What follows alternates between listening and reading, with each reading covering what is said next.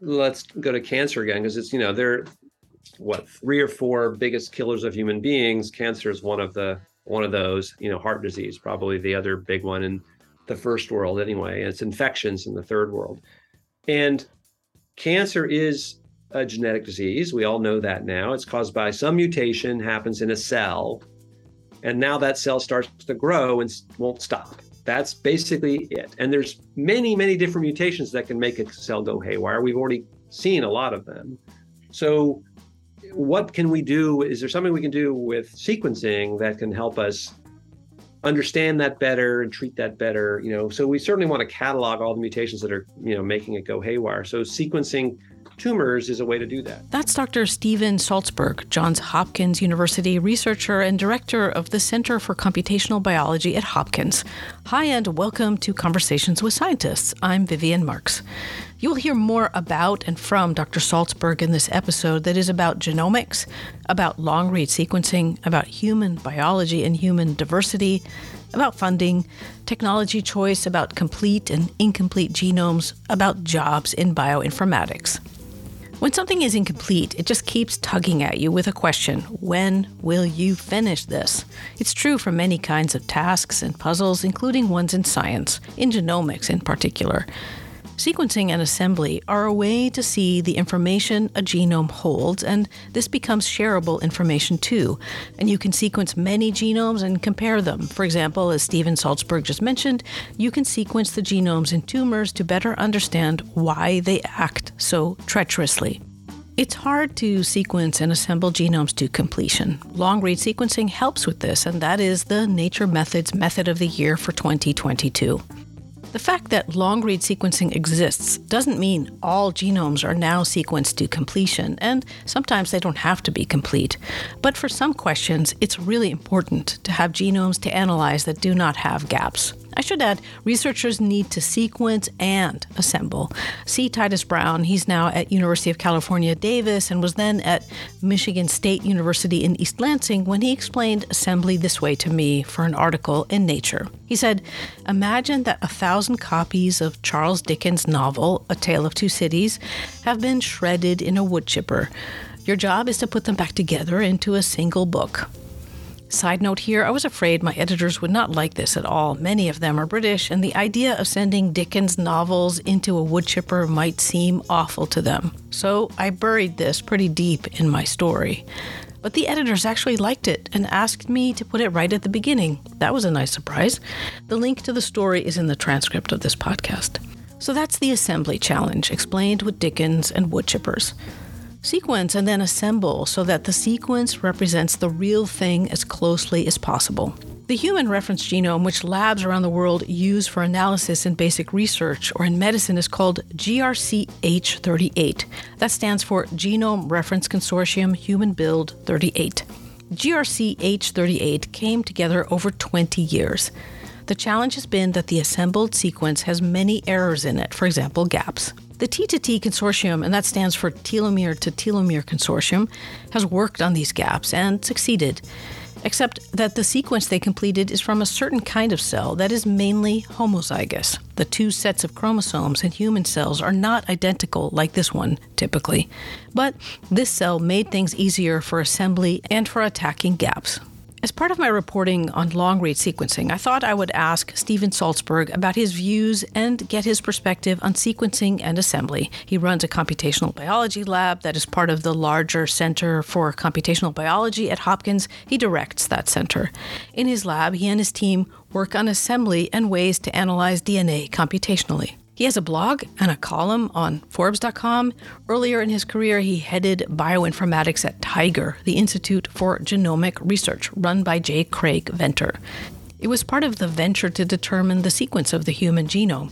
There were disagreements about how the project was run, and Craig Venter set out, and with his scientists, including Steven Saltzberg, to sequence the human genome separately.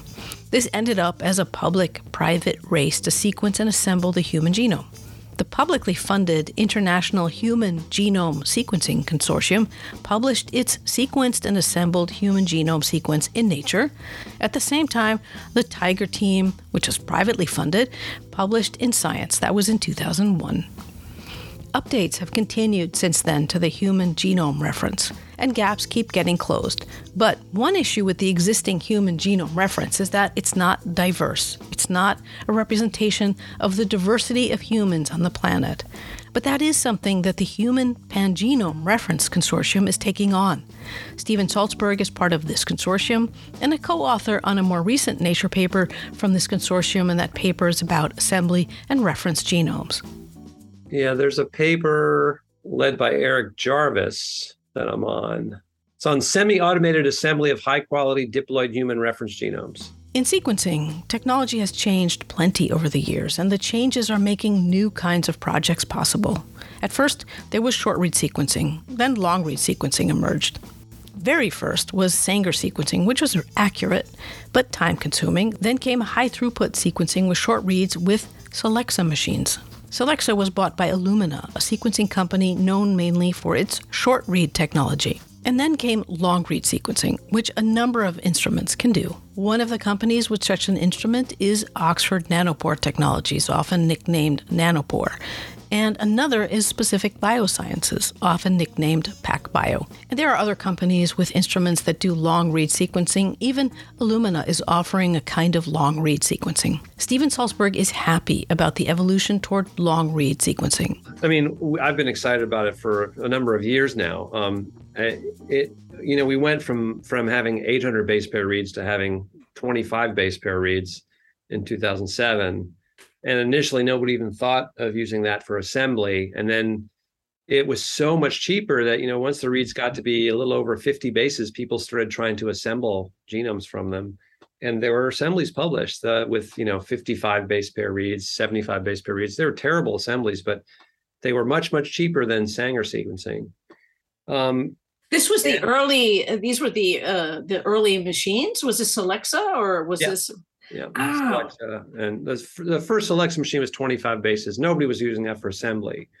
They were up at 35 bases within about a year, and then they got to 50 another year later. And the first human genome sequenced and assembled from Illumina, I think, used 54 base pair reads, I think is what their length was. And it was very, very fragmented, of course, and God knows how many, hundreds of thousands of pieces. But it wasn't clear that technology was going to ever get very long reads. And here we are, over 10 years later, and it still doesn't have very long reads because there's sort of an inherent limitation in the technology and the way it works. So, because you're sequencing this little tiny fragment that you amplified in place, and you don't have that many molecules there. So that's the limitation there. And it seems like, they can go to a few hundred base pairs at most.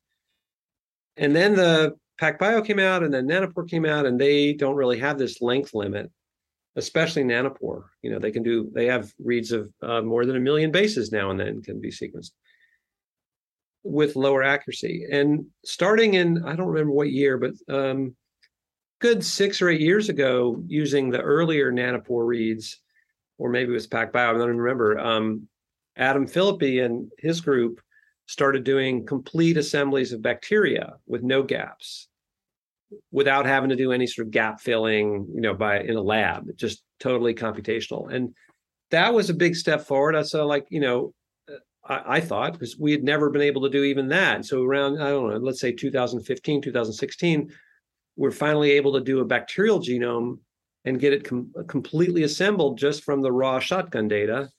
But we were still a long way from eukaryotes because of these large repetitive regions, mostly centromeres. Centromeres are regions in the genome. Karen Miga at the University of California, Santa Cruz, for example, has long studied these regions, and she co-leads the T2T consortium. When you sequence with short reads, it's hard to fit the puzzle pieces together with a stretch of repeated DNA like the ones you find at the centromeres, which is why long reads are helpful. The key parameter that you care about in long reads in doing assembly, and this is important for all the trees that we're doing. So we have these massive tree genomes that are sometimes upwards of 30 gigabases, 10 times the size of human. And some of them are like 80% repeats. They're just filled with repeats. That's what they're just not like they have more genes. They don't. They just have a lot more repetitive DNA in them. But the repeat elements aren't that big. They're not that big. Most repeat elements are in the 2,000 to 5,000 base pair range, usually towards the shorter end of that. And so as long as your individual reads are longer than that, hopefully, a good bit longer than that, then you can place all of those repeats in the right place. So once you get above, once you have 10,000 base pair reads, which we have, you can span almost everything in a genome, with the exception of the centromeres and the telomeres. So you do have a few special, but only a few special regions that still remain as gaps. And the T2T consortium to finish the human genome, they didn't get read lengths that span the centromeres because the centromeres are millions of base pairs long, but there's just enough variation in the centromeres. They're not all the repeats aren't identical, but they're very, very close to identical. So with really long reads that were accurate enough, and that's why the HiFi reads were necessary, you can tease apart the centromeres and assemble them, we hope, correctly. I mean, we're done, so we hope it's correct. And that's still very challenging to do. As a computational biologist, Steven Saltzberg works on many types of genomes, such as tree genomes. He has a project in the works on the white bark pine with David Neal, and that's another podcast I still have in the making, one with David Neal. He is retired from UC Davis, but he's now in charge of the White Bark Pine Ecosystem Foundation, which is trying to raise funding to sequence the white bark pine, which is a high altitude pine that's endangered or nearly endangered. We're hoping it'll be listed as endangered soon. It'll help them raise the money. And as soon as he can raise the money, then I'm going to be working with him to assemble it. I misspoke. We're already assembling white bark pine. We don't have all the money we need to do all the steps. So we've already got some of the money, and we're already well underway with that. We are also sequencing bristlecone pine. Doing all these on like a shoestring budget, though. Money. Money matters in science and sequencing and assembly. There are large-scale projects that garner large grants, and individual labs do more targeted projects like the ones Steven Saltzberg just mentioned on tree genomes. So one has to choose technology based on resources. For tree genomes, Steven Saltzberg and his colleagues combine Illumina sequencing with Oxford Nanopore Technologies sequencing. I went to Illumina for all of them because these are all very, very large genomes in the 25 to 30 gigabase range, and we don't have that much funding. And David's trying to raise the money mostly from private sources, so he gets small amounts here and there, and that's not we're not these wealthy funded places like the NIH or NHGRI funded groups. So anyway, we need long reads to span most of those repeats because there's so many of them and they're long. And we get pretty good assemblies out of from these massive genomes. We also are doing this Hi-C technology at the end to make them even better with a company called Dovetail. That's part of our recipe too. It takes a combination of technologies and methods to sequence and assemble these genomes. I hear in my interviews that it would be great if labs had just one box to go to for everything related to sequencing. Here's Steven Saltzberg on that aspect, the one box idea. Well, I mean, ultimately, maybe in decades to come, but we're not seeing anything around the corner like that.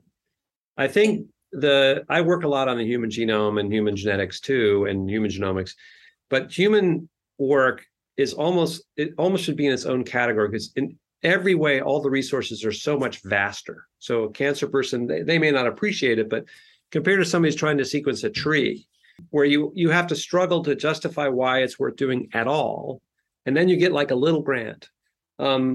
With cancer, we're basically looking at sequencing the whole genome from an individual tissue sample from an individual patient. I mean, and there's funding to do that. There's resources to do that because we're humans, so we want to put our money into that kind of work. What we actually want to get out of sequencing has changed dramatically over the past 20 years. It's changed over the past 10 years. So if you have a cancer sample, do you want to sequence the DNA or RNA? A lot of people do RNA sequencing. And sometimes you do both. If you have enough money, you do both. I mean, with DNA, you're looking for mutations in the DNA itself. And with RNA, you're looking for changes in gene expression, and in each case that are somehow abnormal. And you want to compare it to some sort of normal signature. But, some years ago, we would just be looking at SNPs and running SNP chips. And people still do that. There are these SNP chips with millions of SNPs, and that's not sequencing, not really sequencing, but it's cheap, and you're interrogating the genome at several million locations for SNPs that are kind of standardized, so we know what they are. And some of them are markers for certain diseases or other traits. I don't do SNP analysis, but with anything other than humans, you can't really contemplate doing that kind of detailed sequencing. Much funding these days is going into population-scale sequencing to get, for example, reference genomes that reflect human diversity, which the current reference genome does not. Yeah, so my view on that is I realize the NIH is pushing this pangenome idea. I think it's a little bit misguided, honestly. I think what we ought to do, and I'm doing some of this in my own lab, is we ought to be doing individual, more or less complete genomes from many different populations and building up a library of those. We've done 2 of them in my lab, one of an Ashkenazi Jew and then one of a Puerto Rican individual. We both published. And they're genomes that are basically better quality than the human reference genome is now. And they're annotated, and you could use them right now as a research tool. And I think there should be hundreds, if not thousands of those. The pangenome is a different idea. It's like, let's take all the different people's genomes, different population genomes, and let's combine them into one giant data structure, which is not yet agreed upon. Nobody really knows what it's going to look like. And then we can do all our analysis on that. I don't think that's the best solution. I honestly don't think it's ever going to happen. One issue with the concept of a pangenome is how to analyze these data and how to democratize that genome graph analysis so that analysis can be widely done, for example, at medical centers, large and small, as well as basic research labs. It's technically very challenging, and I know why people are interested in that. And I've worked a little bit on graph genomes too, but it's not a good solution. It's just not. It raises additional technical problems. It also kind of ignores the fact that we have a vast amount of infrastructure already invested in analyzing things on one genome. We have all kinds of software. We have laboratory-based kits, all based on the human reference genome. Adding other reference genomes from different populations would be pretty straightforward. Adding a thing that doesn't look like that at all, that requires all kinds of new algorithms, new software that doesn't exist. And I don't see people creating or using such stuff. In the research world, maybe, but in the clinical world, no. They're very reluctant. They're not even, many clinical sites are still using what's called GRCH37 or HG19, the old version of the human genome, which was updated in 2013 to the current version. And they're still, because of inertia, they don't want to switch all their software. So they haven't even updated to the newer genome assembly. Now we're hoping they'll all update to the CHM13 genome, which is so much better. And I hope they will, but I think that's going to take years just to update to that. And that's a single genome, linear representation. To ask them to go to something they don't even understand, where the community hasn't even agreed on what the representation is, it's not going to happen. I think it's just not going to happen. Sequencing and assembly is not just done for one lab or group, but for others to use these data too. In the clinical world, when a software analysis pipeline has been set up, there is reluctance to change those pipelines. And this is the inertia Steven Saltzberg just described. Pipelines can break, that can be time-consuming and expensive to fix. So these clinical sites stick to a previous version of the assembled human genome. And they would have to, perhaps in some cases, be made aware of the fact that there is a finished human genome. Are you aware of the fact there's now a finished human genome? Would you like to switch to that? What would it take to get you to switch to that? That's not a big change, and yet it is. There's a lot of things that are all kind of tied into GRCH38, the current reference, despite its flaws, its shortcomings. With the real-world application of sequencing that is widespread across big labs, small labs, big hospital centers, and smaller ones, it's not just about the technology, but about software, people, patients, and of course, money. The assembled human genome, CHM, from the Telomere to Telomere Consortium is not diploid the way the human genome is, but sequence and assembly have been completed, as the name indicates, from telomere to telomere, from one end of chromosomes to another, for the entire human genome. It's not a true diploid genome, but maybe for most questions that does not matter so very much. Here's Steven Saltzberg. There's a lot of focus in the technical world that I live in on let's assemble things and make a diploid assembly. Some of these papers are diploid assemblies, meaning we assembled 2 copies of each chromosome. And, just from a purely technical point of view, that's kind of interesting and challenging. And that is a better representation of the biological reality than what we usually produce, which is a kind of a mosaic of the 2 chromosomes kind of mashed together, right? But for humans, we're a pretty inbred species. And so our chromosomes are all really, really, really similar. And so it doesn't really matter if you mash the 2 together or not, except for I can't actually give you a good example because I don't know of one where having that diploid assembly is going to let you solve a problem that you couldn't solve already. There are some gene loci where there is a lot of variation between people. One of them is the HLA locus, the human leukocyte antigen superlocus, also called the major histocompatibility complex. It's a region with some genes that matter for immune system function. It's important when, for example, considering if one person is a good match for an organ transplant to another person. So the HLA locus is incredibly complicated. And we already have a lot of trouble doing genotyping for that.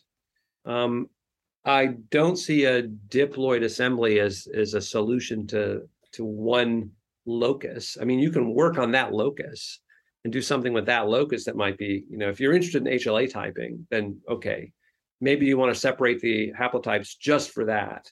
But that's just one small piece of a very large genome. So maybe there is something there, but you kind of have to dig deep to find justification for putting a lot of effort into diploid assembly. I think a lot of this comes from the funders and from NHGRI, which NHGRI is and people say I shouldn't bite the hand that feeds me, but because I have funding from them, but they like to come up with initiatives that they think of. They have advisors, but who knows how much the advisors are involved. And then they say, we're giving out money for this. And that's what you got to do. And so, they want to have pan-genome work done. They want to have diploid assemblies made. So that's getting funded. And you don't have to justify it, really, if the funder says, no, that's what we're giving out money for. If you write an R01, not to any particular initiative, then you have to explain, why is that valuable? So I think that they are putting too much money into the sort of top-down driven initiatives that they think up, and they really should just let us propose things and let the peer review process sort it out. Although, as flawed as that is, it's still better. The large grants from the National Institutes of Health, National Human Genome Research Institute, NIH, NHGRI, set the stage for much about what happens in genomics, at least in the United States. They do have these very big grants out of NHGRI and those are things where they write the call for proposals and they define what it's going to be. So they are somehow keen on graph genomes and diploid genomes right now, and so a lot of people are saying how great this is. But I'm not one of those. I think some people saying it's great, they know full well that it's not really that substantial, but it's the flavor of the month. Diploid assembly, again, if you had even a diploid assembly, we don't have tools to work with those. So I don't think they're going to be of much use for quite a few years. I think that what's missing from the NHGRI perspective at the moment about these different technical directions is a real sense of, well, why are you doing this? Tell me the direct connection to human health without waving your hands too much. Now, sequencing a human genome, you can argue, as some people have, it hasn't really delivered all the things that were promised. But the fact is that we do have a lot of things that it has delivered on. We now can track down genetic mutations very quickly that we had no idea about before. We at least know what all the genes are. We know a lot more about genetic causes of cancer and many other disorders. Some scientists have told me that having the Human Genome Reference helps to study aspects such as changes to the genome that aren't changes to the gene sequence. Those are epigenetic changes such as methylation, and they can play a role in health and disease too. Yeah, so you can argue there are people who are looking at methylation, how that's related to various diseases.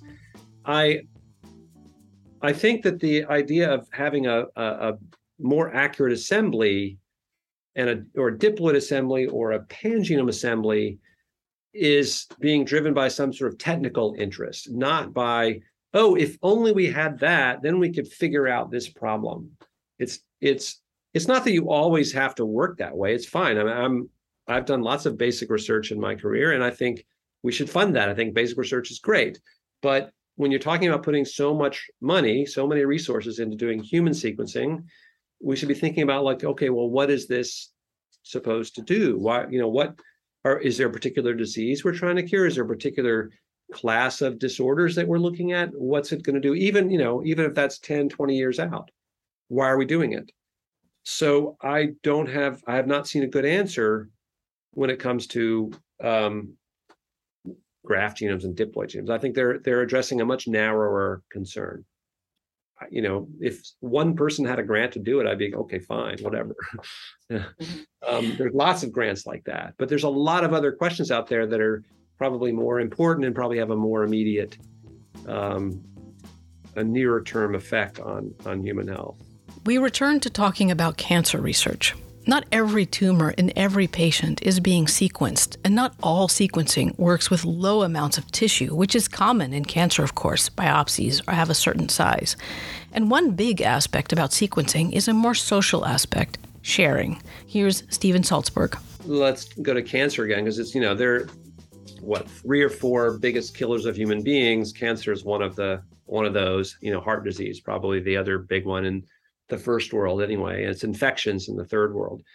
And cancer is a genetic disease. We all know that now. It's caused by some mutation, happens in a cell, and now that cell starts to grow and won't stop. That's basically it. And there's many, many different mutations that can make a cell go haywire. We've already seen a lot of them. So what can we do? Is there something we can do with sequencing that can help us understand that better and treat that better? So we certainly want to catalog all the mutations that are, making it go haywire. So sequencing tumors is a way to do that. That's not addressed by, diploid assembly or pangenome or anything like that. But we are doing lots and lots of cancer sequencing. We're also doing RNA sequencing, which is another thing, because if you can't pinpoint the mutation, presumably the mutation is also making some gene go haywire. It may not be a mutation in that gene. It may be something that controls the gene. But if the gene suddenly is upregulated by a lot or downregulated by a lot and it's not supposed to be, then okay, that's also important to know. And that might be a target for a drug. If that gene is going haywire, maybe that's a target. So so we are doing things like that. And the more sequencing we can do, and the faster we can do it, the better. We don't sequence everybody's tumor. We're far from that. So it would be nice if we got to the point where that was just a routine assay, that anybody who had cancer would have it sequenced. So we're not there yet. So we certainly have, you could think about what can we do to get there, because we at least could get that information. And even though we don't know the genetic causes of all cancers, we're working on that, but we're also getting the technology cheaper and faster, and maybe requiring less DNA, because tumors, like your cancer doctor said, you can't just go back and get more tissue. You have a limited amount. You get a biopsy, and that's where you got your DNA from. But another thing, which is not addressed, I think, adequately, but NIH could address this is a bit orthogonal, is that we ought to share all this data completely amongst every doctor, every basic scientist in the world. We would already probably have 100 times more data about every type of cancer if all of the sequencing that's already been done was publicly available, or at least shared in some easy way, and it's just not. And it's kind of a sociological, cultural problem. But if I had a tumor or you had a tumor and you went to your doctor and they sequenced it, they're not going to share that with anybody. And if someone asks for it, they say, "Oh, we're not allowed to because of HIPAA." But if they ask the patient, "Would you mind?" I've known some people with cancer, and their answer is almost always, "Of course I wouldn't mind. Please share the data. This would help cure my cancer and help other people." So all you have to do is ask. That's not part of the culture. We don't do that. it's all about, oh no, we can't share their data because they might be identified from it someday, and then someone might lose their health insurance or whatever hypothetical thing, and it's illegal to share it. But you can share it if you ask. So I think in addition to making it easier to get all this data, we haven't done much to try to share all this data. NIH is not helping. They're really not helping. Sharing and data sharing are a tough challenge with many layers of complication, and it applies to all kinds of sequencing, all kinds of science, really. But certainly short reads and long reads, just parts of a genome or whole genomes or many genomes. People share data or not, and they make choices also about the technology they use for their work. I asked Stephen Saltzberg about his technology choices for long-read sequencing. One company is Oxford Nanopore, also called ONT. I like the ONT mission of sequencing becoming ubiquitous, so that you're not just park rangers, but the elementary school kids in the park, they could also have a sequencer, and we'll probably be there one day. That may be a long way away, but it is a little complicated. I don't do sequencing in my lab. It's still a little bit beyond. You have to have a wet lab to do it. So one of my colleagues, Winston Timp, does tons and tons of sequencing. So when I need something sequenced, I talk to him. Yeah, he's trained a couple of my students in how to do the sequencing. So I have some students who can do it. I can't myself, but they can. And we just walk over to his lab, which is across the street. And we can do that. But it's much easier than it used to be, but it's not quite, out in the field, anybody without knowing what they're doing can just take a little sample and somehow turn it into sequence data. If a lab wants to do long-read sequencing, there are a growing number of tech options. The more established options are from PacBio and Oxford Nanopore. Stephen Saltzberg has a clear favorite. Well, with few exceptions, there's only one real choice, and that's Oxford Nanopore. I mean, it's not a close call. Oxford Nanopore has a device that cost a few $100s. And I have one on my desk that I have to show to people. They still have this device, which costs, $500, and any lab can get it. You can take it out in the field, and it generates a fair amount of data, and it's very low cost, and the reads are very long. So when they first appeared, and both PacBio and Nanopore, both were so error prone when they first appeared. I was skeptical they would ever be adopted, but they've steadily gotten better. And now the error rates are still pretty high compared to Illumina. They claim lower error rates, but they're really still pretty high, with the exception of the HiFi. But the raw sequencing reads you get out of a PacBio or a Nanopore are still pretty error prone, but they're much longer. So they're valuable for that. And for people who are just starting out or trying to do some long read sequencing, even if their lab has been around for a while, they can't go and buy a $700,000 PacBio machine. So if they're at a place which has one already and has a core facility and they can pay for sequencing that way, they might do a few jobs, a few runs, and that's an option for them. If they're not at a place where that's an option, then if they want to have their own sequencer and run it themselves, there's currently only one technology on the market, and that's Nanopore. And that's, I don't know, when someone will emerge to compete with them, but it's just not a competition, really. I thought PacBio was, once Nanopore got to be, had a longer read length and had similar accuracy, which has been several years now, I thought PacBio would be basically gone pretty soon.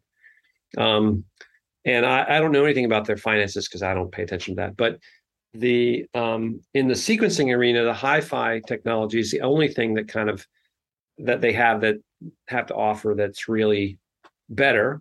And I don't know how much business they get from that, but if you really want to assemble a large genome accurately, then the HiFi technology is great. So it's good that we have it. It's a shame that they sued Nanopore and prevented them from using their read twice technology, because that would probably make that might even supplant HiFi technology. But anyway, most places, most people, most labs don't have the money to pay for that. It's a quite expensive technology, the HiFi sequencing. So these NIH and NHGRI funded groups that are part of the Pangenome Consortium, it seems that NHGRI is happy to spend tons of money on sequencing. So they they're kind of keeping that technology alive, if you ask me. In the research world, that's you got to have pretty big grants to afford that kind of thing. In my reporting, I always like asking about jobs, in this case about job opportunities on the computational side of sequencing and assembling genomes. Well, I mean, it wouldn't be telling anything particularly new or interesting. There's academic jobs. So there's jobs doing like what I do. Some of my students want to do that. And I know a lot about that. So I, sort of tell them, where there might be jobs, where there might be good places to go. And I know people in the academic side. On the commercial side, I've had students go. Well, one just went to Illumina a year and a half ago. Couple students went to a cancer sequencing startup. It's no longer a startup; it's too big for that. Called Personal Genome Diagnostics here in Baltimore, started by some of the people in cancer here at Hopkins, namely Victor Velculescu, who's a colleague of Bert Vogelstein's. But I don't know the commercial market as well, because I have my hands full keeping up with the academic world and the basic science side. My experience so far is that there's lots of jobs. If you're trained in bioinformatics, the job market is still very, very good. It's kind of a seller's market. If you have the skills, there's a lot of places to go. There's always lots of startups, it seems. Even when the economy is slowed down, there seems to be a fair number of startups in this area. There's a lot of metagenomics companies starting up. There's a lot of interest in that. I don't know how many of them are going to, if any, are ever going to succeed. But so it's the sequencing side of things is just a few technology companies, but the data analysis side of things, all of that involves bioinformatics. So, like, for example, there's companies that are doing microbiome analysis where, they want to figure out, is there some useful diagnostic, capability we can get from that? I know some opportunities in government where they're looking at trying to do a better job at tracking down foodborne outbreaks of infections. That we use sequencing for that now. It's a totally different approach from what we ever did before, but we do. We've sequenced collectively, the community sequenced like over 100,000 different strains of Salmonella, because the FDA collects this stuff, and that's their job, is to track down foodborne outbreaks.